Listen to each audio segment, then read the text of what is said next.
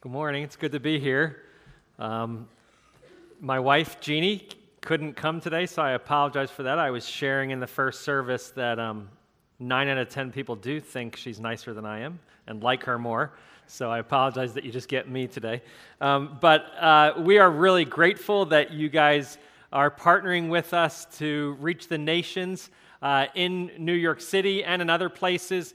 We moved to New York City about 20 years ago to reach unreached people groups. Now, just so you know, an unreached people group is a group of people that come from a certain cultural, linguistic background, and they're called unreached people groups because the number of believers in this people group is extremely small, and typically it's been under 2%, but most of the unreached people groups we're working with are far under 1% of the people from that people group are believers or even know any clear understanding at all of the gospel. So our vision and our mission is to reach unreached people groups and start churches amongst them. And we started in New York City 20 years ago, first with international students, and then other people have joined us. And we now have a team working with Arab Muslims. We have a team working with Bangladeshi Muslims. We have a team working with West African Muslims. We have several campus teams. We have a team in Dallas reaching Hindus.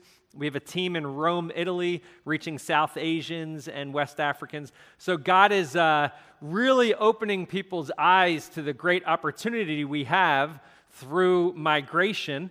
And so we are just so thankful that you've partnered with us. And we've seen 9 churches started in other countries as a result of reaching people here and them going back and reaching their friends and family and starting churches. I just got back from Dakar in June after we coached and trained a woman who went back. We discipled her, coached her, trained her. She went back and started a house church in her house, and now there's 15 to 20 people coming there, and now the church is going out 2 by 2, trying to live out Luke chapter 10 to share the gospel with Muslims, and now they have several Muslim families who are studying the scriptures with them.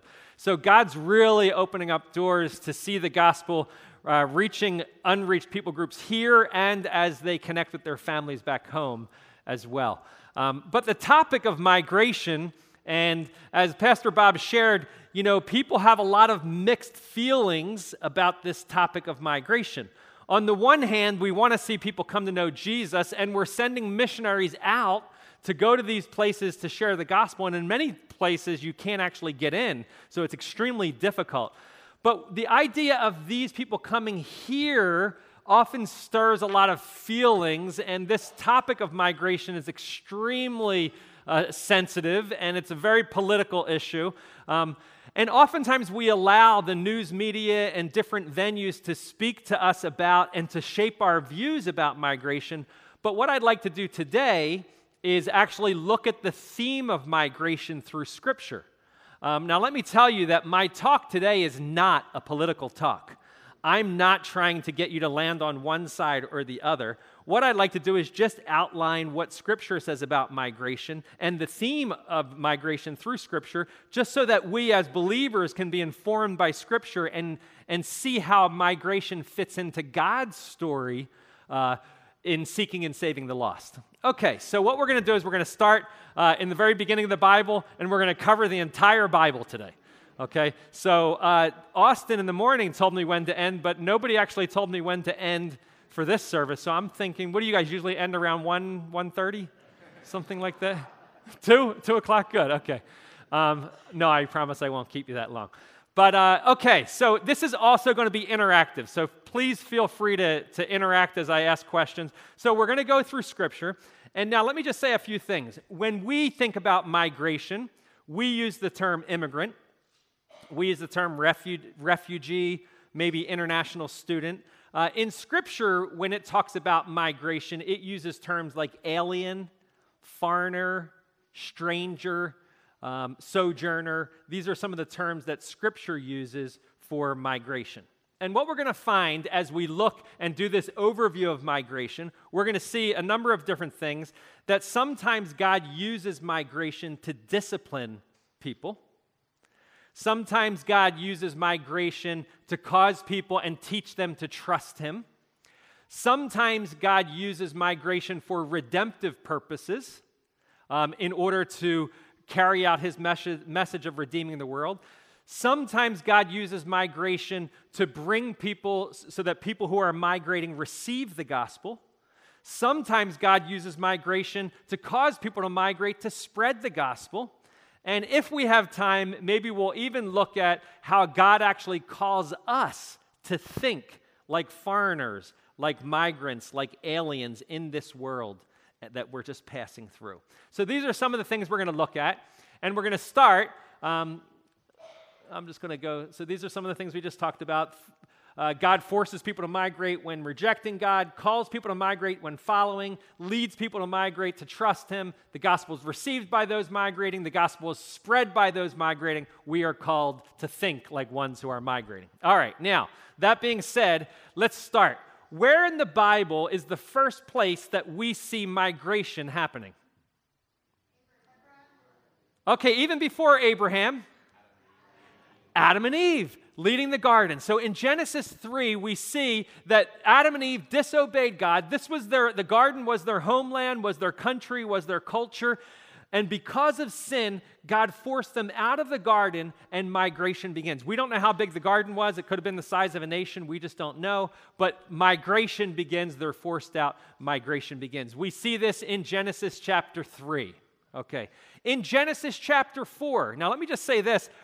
There are so many passages that deal with migration and how we treat immigrants and refugees. We can only deal with a very small percentage of those passages. We're going to do a 30,000-foot overview. We're not going to be able to deal with all of the passages. So we're just picking out some. All right. Now we go to Genesis 4. We see Cain. Again, because of his sin, his punishment is that he will be continually migrating throughout his life. Look at what Cain says. Cain said to the Lord, "My punishment is more than I can bear. Today you're driving me from the land, and I will be hidden from your presence. I will be a restless wanderer on the earth, continually going from place to place, migrating from one land to another. I will be a restless wanderer." So we see, again, God's using migration for disciplinary purposes. What's the first place in Scripture that we see global migration? Does anybody know where that is, where we see global migration? Tower of Babel. Actually, in Genesis chapter 10, at the end of chapter 10, it talks about how God actually scatters the people. But then we see this in Genesis 11 again with the Tower of Babel. Again, it seems like it's a disciplinary purpose, but look at what it says. It says, "The Lord confused the language of the whole world. From there, the Lord scattered them over the face of the whole earth." Okay, now, who scattered people throughout the entire globe? The Lord did. What this is saying is that God divinely orchestrated global migration.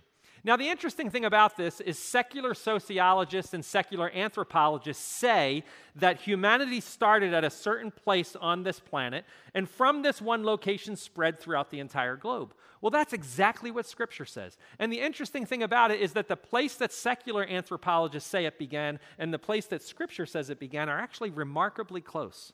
But what we learn is that God actually is behind and orchestrating global migration.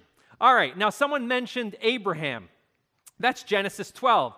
Now here is the first case in Scripture where we see God using migration for redemptive purposes. Now, his name was originally Abram, and God goes to Abram and says, "Leave your country and your people and go to the land I will show you."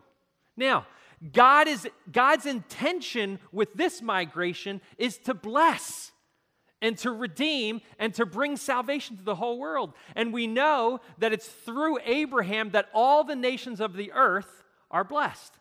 And we know that it's through Abraham that salvation comes because Jesus is through the seed of Abraham. But here we see God calling Abraham to begin migrating and to go to a foreign land. All right, now, so the promise comes to Abraham that all the nations will be blessed, and this promise is passed down to his son. You have Abraham and then Isaac, and then the promise is passed from Isaac to Jacob, and then Jacob has 12 sons, and they become the 12 tribes of Israel. Okay, now, one of the sons was named Joseph. And Jacob's brothers didn't like Joseph very much, and they were jealous of him, so they tried to kill him, but then eventually just sold him as a slave into Egypt. Joseph probably didn't help the situation because he would go to his brothers and say, hey, guys, I just had this dream. I'd love to share it with you. They say, oh, what is it? Well, in this dream, all you guys bow down to me. And they didn't like that. So they wanted to kill him. Well, they sell him as a slave into Egypt, and this is probably the first case in Scripture. The term that we would use for this is human trafficking. This is the first case in Scripture where we see human trafficking, where Joseph is sold as a slave down into Egypt. All right, but God was with Joseph, and God rescued Joseph from his troubles. And Joseph went from being a prisoner in Egypt to being second in command. And you guys know the story of all that. The Pharaoh had a dream. He didn't understand it. He couldn't find anybody who would interpret it, but someone knew that Joseph could interpret dreams through God's power. So Joseph was brought to the Pharaoh, and Joseph said, this is what your dream means. There's going to be 7 years of blessing on the land, and there's going to be a great harvest. And then following that 7 years of blessing, there's going to be 7 years of famine. Okay, that happened. 7 years of blessing came. All of the grain in Egypt was stored up, or a lot of the grain in Egypt was stored up. Then the 7 years of famine came, and Egypt had grain. But the famine didn't only hit Egypt; it actually hit the entire region all around that area, and Jacob and his brothers and an entire family were in this region, and they were starving. They had no grain. So Jacob says to the brothers, go down to Egypt. I hear they have grain in Egypt. So Joseph's brothers go down there. Long story short, on their second visit, they find out that Joseph is second in command. Now, look at what happens. The brothers sinned greatly against Joseph. But look at Joseph's perspective when he talks about what happened. Joseph says this to his brothers, and now do not be distressed and do not be angry with yourselves for selling me here, because it was to save lives that God sent me ahead of you. So then, it was not you who sent me here, but God. He made me father to Pharaoh, lord of his entire household, and ruler over Egypt. Even though man has bad intentions, even though people seek to hurt us, even though the brothers were sinning against Joseph, God was sovereignly orchestrating through these events to bring about his redemptive purposes. And I just want to say that God will allow things to happen to us sometimes because he has a greater plan in store. And he did that for Joseph as well. Okay, so Joseph was brought there by God through the acts of a sinful man, but same as the death on Jesus' death on the cross. Sinful people were trying to accomplish their purpose, but God was using it for redemptive purposes. And Jesus, it was part of his plan all along. But Joseph was sent there because God was going to rescue Jacob and the entire family. So he's down there. Joseph says, bring the entire family down. So Jacob and the entire family, about 70, 75 in all, they migrate from their area down into Egypt as what? What would the term be that we would use? Refugees. Refugees. An immigrant is someone who goes somewhere for economic opportunity or just for a better life, but a refugee is specifically defined as people who flee somewhere because they're trying to save their lives. They're fleeing famine, they're fleeing war, they're fleeing political unrest. They're refugees, they're seeking refuge somewhere for safety and to live. So the nation of Israel at that point flees down to Egypt as refugees. Okay. Now, how many years are they in Egypt? 400 years the Jewish people are in Egypt. 400. That's longer than the United States has been a nation. That means that generation after generation after generation of Jewish people, they were living in Egypt, and this was their homeland. This was their country. This is their culture. This is all they knew. This is before, it's almost like prior to the Civil War, our ancestors, this is all they knew. Now, things are going well in the beginning because the Pharaoh liked Joseph, everybody was welcomed, things were going okay, but then the Jewish people started to increase and they started to multiply. And the Egyptians didn't like the Jewish people, and they didn't really want them there. And as they grew and multiplied, the Egyptian people felt even more threatened. Hey, we don't want you to have a voice. We don't like your culture. We don't like how you're influencing our country, what they considered their country. We don't like it, and so they started to persecute them. They started to kill them. They started to mistreat them, and they made them slaves. So the Jews call out to God and say, God, rescue us. And who does God send to rescue the Jewish people? Moses. Now, is Moses in Egypt? No. Moses left Egypt 40 years earlier. Okay, do you remember why he left Egypt? He saw some Egyptians hurting some Jewish people, so he went over and killed one of the Egyptians. They found out about it. It became known. So Moses escaped and fled out of Egypt as what? What would the category be?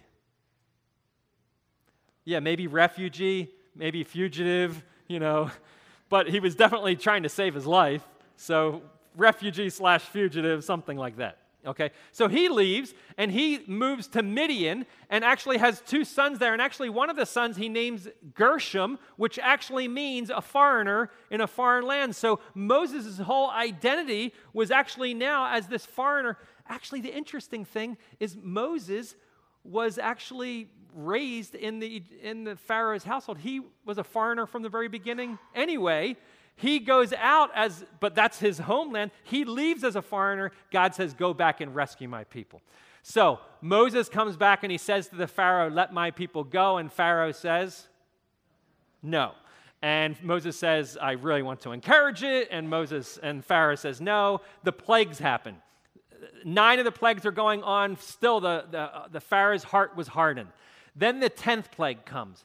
And God says to the Jewish people, I want you to take a lamb, and I want you to kill the lamb and take the blood of the lamb and put it over the door frame of your house.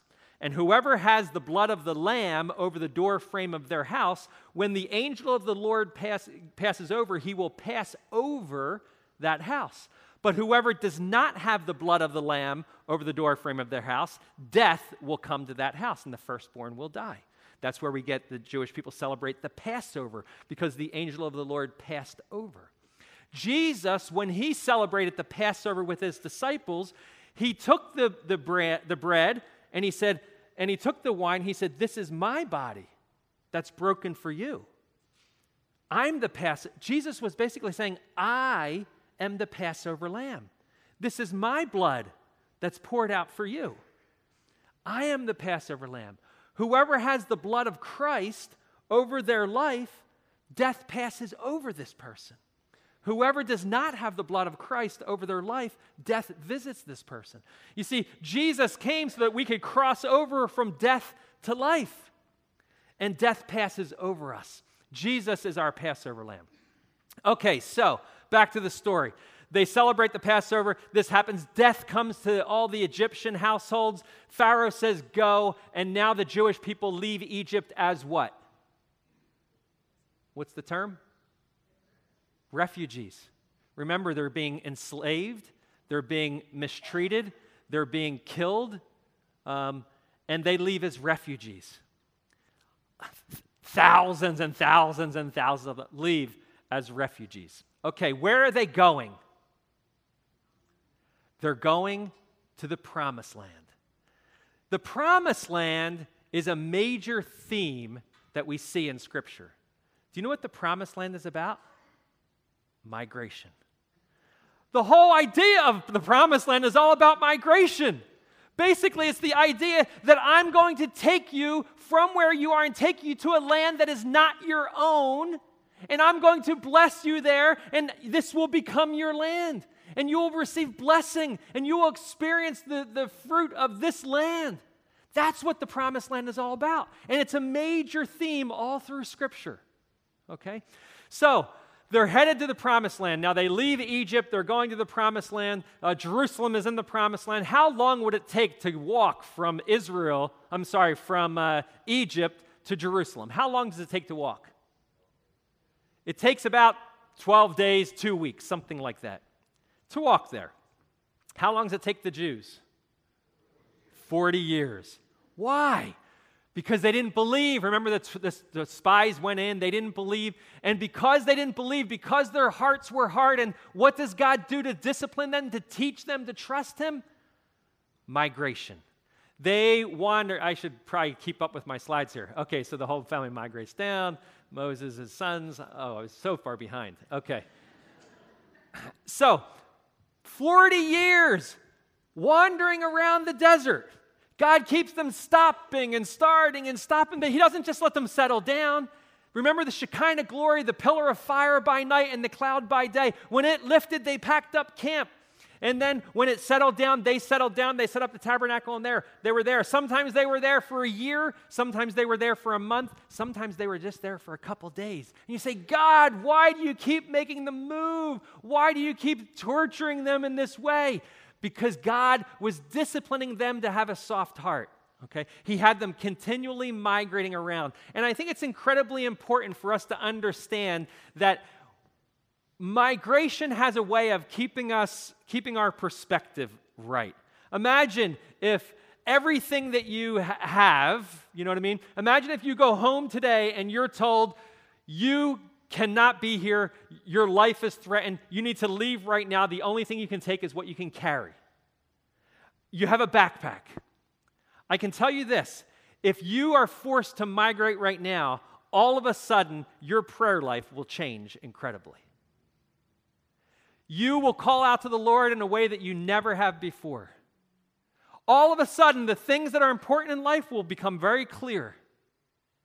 You want your family to be safe, and you can just take what you can carry. Life becomes clear. People who are migrating are oftentimes, they're extremely vulnerable. That's why we're going to see later in Deuteronomy 10 that says that God loves those who are vulnerable. But we'll see what I mean.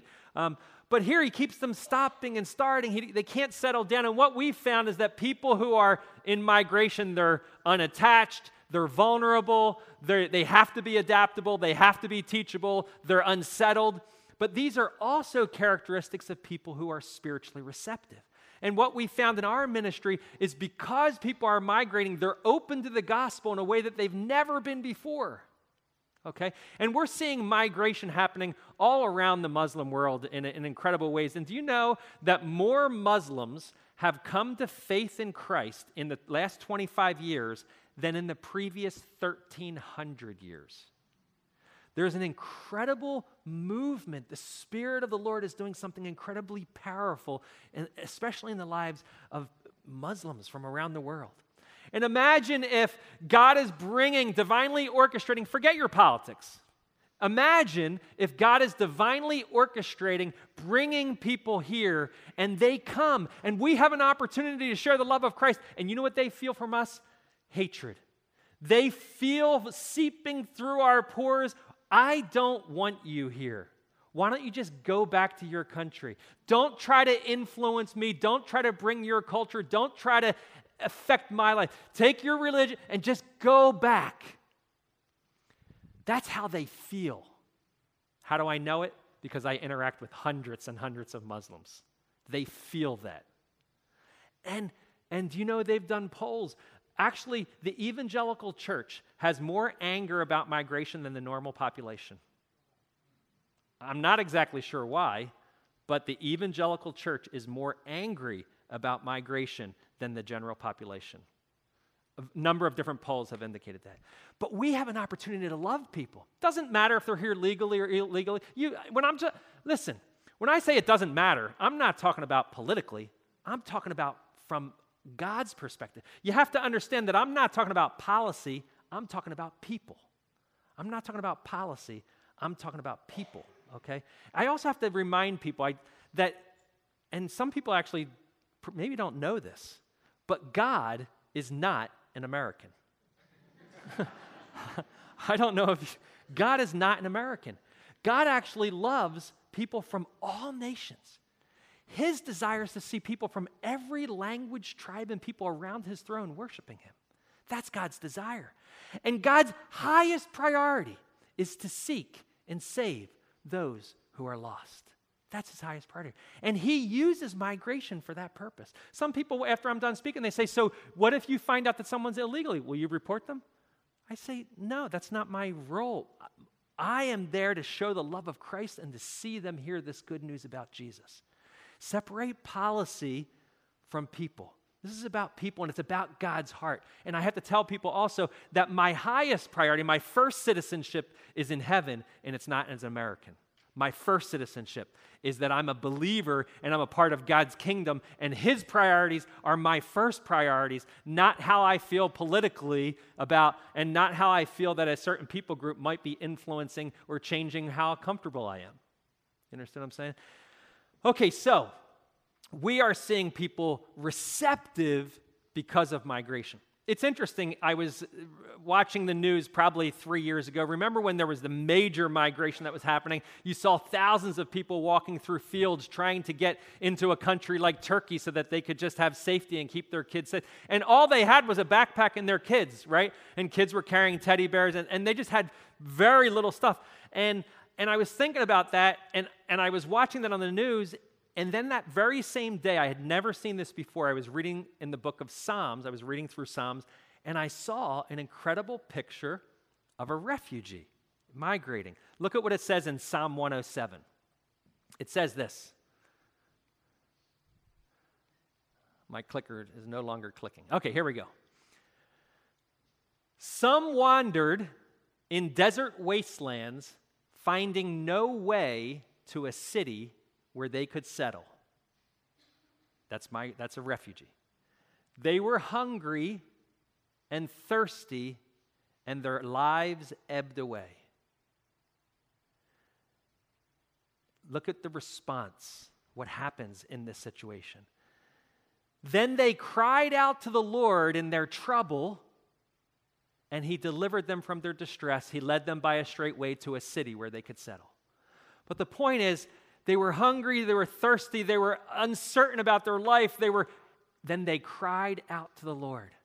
People who are migrating, their spiritual senses are heightened. They're calling out to the Lord unlike any other time. And if you were forced to migrate this afternoon, your prayer life would drastically change. And your priorities would drastically change. But we get so settled down with all of our stuff all around us. You know, over time you get settled down and your heart gets hardened. And at one point you're like, God, I'll give you whatever you want. I'll go wherever you want me to go. Lord, my life is yours. And then as you get stuff, your hands begin to close around them. And you say, God, I'll go wherever you want me to go, but man, my child just had grandchildren, and surely you wouldn't. And we begin to take things off the table. And we say, yeah, I'll go wherever you want me to go, but really, we have things back behind our back. And God, I'll go wherever you want me to go, but I just got this dream job and this promotion. And we take things off the table. God, I'll go wherever you want me to go, but I just bought this house and I'll lose money if I... We begin to, as we get comfortable and as we accumulate stuff, all of a sudden, those things become our highest priorities. And we say, God, I'll do whatever, but we really don't even know that we don't mean it. We may not even know that we actually don't mean it. Our hearts get hardened. And we're going to see this happen to the nation of Israel as well. Okay, so they're heading to the promised land. Okay, takes them 40 years, but they finally get there. They're there, and they start to settle down. And they start to accumulate stuff. And right now they're worshiping the Lord. They're even carrying around the tabernacle, which is like a portable temple. And they're worshiping the Lord, and he is everything. And they get into the promised land, and they settle down, and their hearts get hard, and they start worshiping other gods. So what does God do? He brings in the Babylonians. He brings in the Assyrians. We have the Babylonian captivity. We have the Assyrian captivity. And migration is happening again. And they're forced out into these far and distant lands. Think about it. The book of Daniel, it's about being a foreigner in a foreign land. The book of Ezra, it's about being a foreigner in a foreign land. The book of Nehemiah is about being a foreigner in a foreign land. All of these books are about, God has scattered us. Will we ever come back into our land? the theme of migration, for so many years I read the Bible and I never even thought about migration, and I didn't see this theme. And once you start to see it, you realize, wow, it's really all through Scripture. It's part of the whole biblical story. You can't read the Bible. I guess you can, because I did, but you can't really read the Bible without seeing migration all the way through. Ezekiel understood migration. It says, they will know that I am the Lord when I disperse them among the nations and scatter them through the countries. Jeremiah understood, hear the word of the Lord, you nations, proclaim it in distant coastlands. He who scattered Israel will gather them and watch over his flock like a shepherd. I'll go back for 1 second and say this. God brought them into the nation of Israel. They settled down, and you know what? God brought foreigners there, and you know what the Jews did? They treated them badly. They hated them. They didn't want them there. And God over and over had to give laws to make sure that they were protected, had to give laws to make sure that they weren't mistreated. Over and over, God said, love them, but they didn't want them there. Look at what God says in Deuteronomy 10. It says, God defends the cause of the fatherless and widow and loves the foreigner residing among you. He loves them, giving them food and clothing. Who gives them food and clothing? God does. And then it says this, and you are to love those who are foreigners. He says, don't you remember? You yourselves were foreigners in Egypt. You know what I mean? Actually, none of us, I think none of us, would be here today if it wasn't for immigration and migration. We are all the result of migration. All of us. All of us. God says, love the foreigner. Love the foreigner. My time is up. I'm going to skip a bunch of these things. Okay. Jesus was a refugee. Jesus. Remember, Herod was killing all the young kids? So Mary and Joseph fled as refugees down to Egypt. Imagine if they got there and barbed wire and fences and they couldn't get it. But Jesus was a refugee. He was a young refugee, but he was a refugee. The whole reception of the gospel was received by foreigners. The whole you guys know Acts chapter 2, the miracle of Pentecost. When we think about the miracle of Pentecost, we just think of, the Holy Spirit coming down, receiving the Holy Spirit and so forth. But really, the whole miracle of Pentecost is a miracle of God reaching foreigners. In Acts chapter 1, Jesus tells the disciples, he says, do not leave Jerusalem until the Holy Spirit comes on you.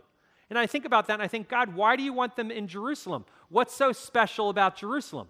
Well, in Acts chapter 2, verse 5, it tells us why Jerusalem was so special. It says, now there were staying in Jerusalem God-fearing Jews from every nation under heaven. Jerusalem was this global city where all of these foreigners were coming because of the temple, because of the Feast of Weeks that was going on. What better way to see the gospel reach all different people groups than to bring all of these foreigners into this global city and see the gospel proclaimed? That's like New York City. But the miracle of Pentecost is a miracle of reaching the foreigner. Remember, the apostles started speaking, and all of these foreigners could understand them in their own languages. And if you read verses 5 through 11, these foreigners say this. They say, then how is it that each of us hears them in our own native languages? And then it goes through Parthians, Medes, Elamites, residents of Mesopotamia, Judea, Cappadocia, Pontus, Asia, Phrygia, Pamphylia, Egypt, parts of Libya near Cyrene, Rome, both Cretans and Arabs, visitors to Rome, both Cretans and Arabs. We hear them declaring the wonders of God in our own tongues. The gospel's proclaimed. How many people get saved on that one day? 3,000 people on that one day. 3,000 who? Foreigners. Foreigners. Jesus said, you will receive power when the Spirit comes on you, and you will be my witnesses in Jerusalem, Judea, Samaria, and to the utter ends of the earth. The church was called to go out. But maybe they just got comfortable, who knows? And so what does God do? He allows a persecution to come on believers, and because of this persecution, all of the believers had to migrate as refugees. Look at what it says. Very quickly, I'm going to do these last two slides, and then I'm done. Acts chapter 8. Remember, Stephen comes, great persecution. It says, on that day, a great persecution broke out against the church in Jerusalem, and all except the apostles were scattered throughout Judea and Samaria, the very places they were told to go and proclaim the gospel. Those who had been scattered preached the word wherever they went. We get a follow-up to this scenario in Acts chapter 11. Now, those who had been scattered by the persecution that broke out when Stephen was killed traveled as far as Phoenicia, Cyprus, and Antioch, spreading the gospel, the word only among Jews. Some of them, however, men from Cyprus and Cyrene, went to Antioch and began to speak to Greeks also, telling them the good news about the Lord Jesus. Look what it says. The Lord's hand was with them, and a great number of people believed and turned to the Lord. God uses migration to bring people in. We see this in Acts chapter 2, to receive the gospel, and then he also uses migration to cause the gospel to go out. All through Scripture, my time is up, so we can't go into, all through Scripture, migration is part of God's story. It's one of the major things that he uses to seek and save those who are lost. We are sending missionaries to places, and the very same people we're sending missionaries to, God is bringing them to us, and they're right on our doorstep. And we have an opportunity, unlike any other time, to see the gospel go to the nations. Lastly, I just want to say that we are also called to think like refugees, like foreigners, like strangers in this world. We're just passing through. God calls us refugees and strangers so that we don't get settled down, so that we don't focus on accumulating and get settled, that we keep ourselves open before the Lord. That's God's desire. And his desire ultimately is that we use our lives and have his priority to seek and save those who are lost. That's what our ministry is in New York City. It's to reach those who God is bringing to us. I want to thank you again for partnering with us. I'm going to be in the back, so I'd love to chat with you guys when you go out. We have a little table there with stuff about International Project. We have a number of job descriptions. We're growing, so we need people to join us, so check out our job descriptions over there. And let me just close this in prayer. Lord, we just thank you so much that you are a God that loves all people and all nations, and that, Lord, all nations and all people and all tongues will surround your throne and worship you, Lord. And I just thank you that you allow us to be part of your plan to seek and save the lost. Lord, give us a heart to love all people. Give us a heart to love those who are vulnerable. Give us a heart to love the foreigner, Lord. We just pray this in Jesus' name, and we give you all the praise and glory. Amen.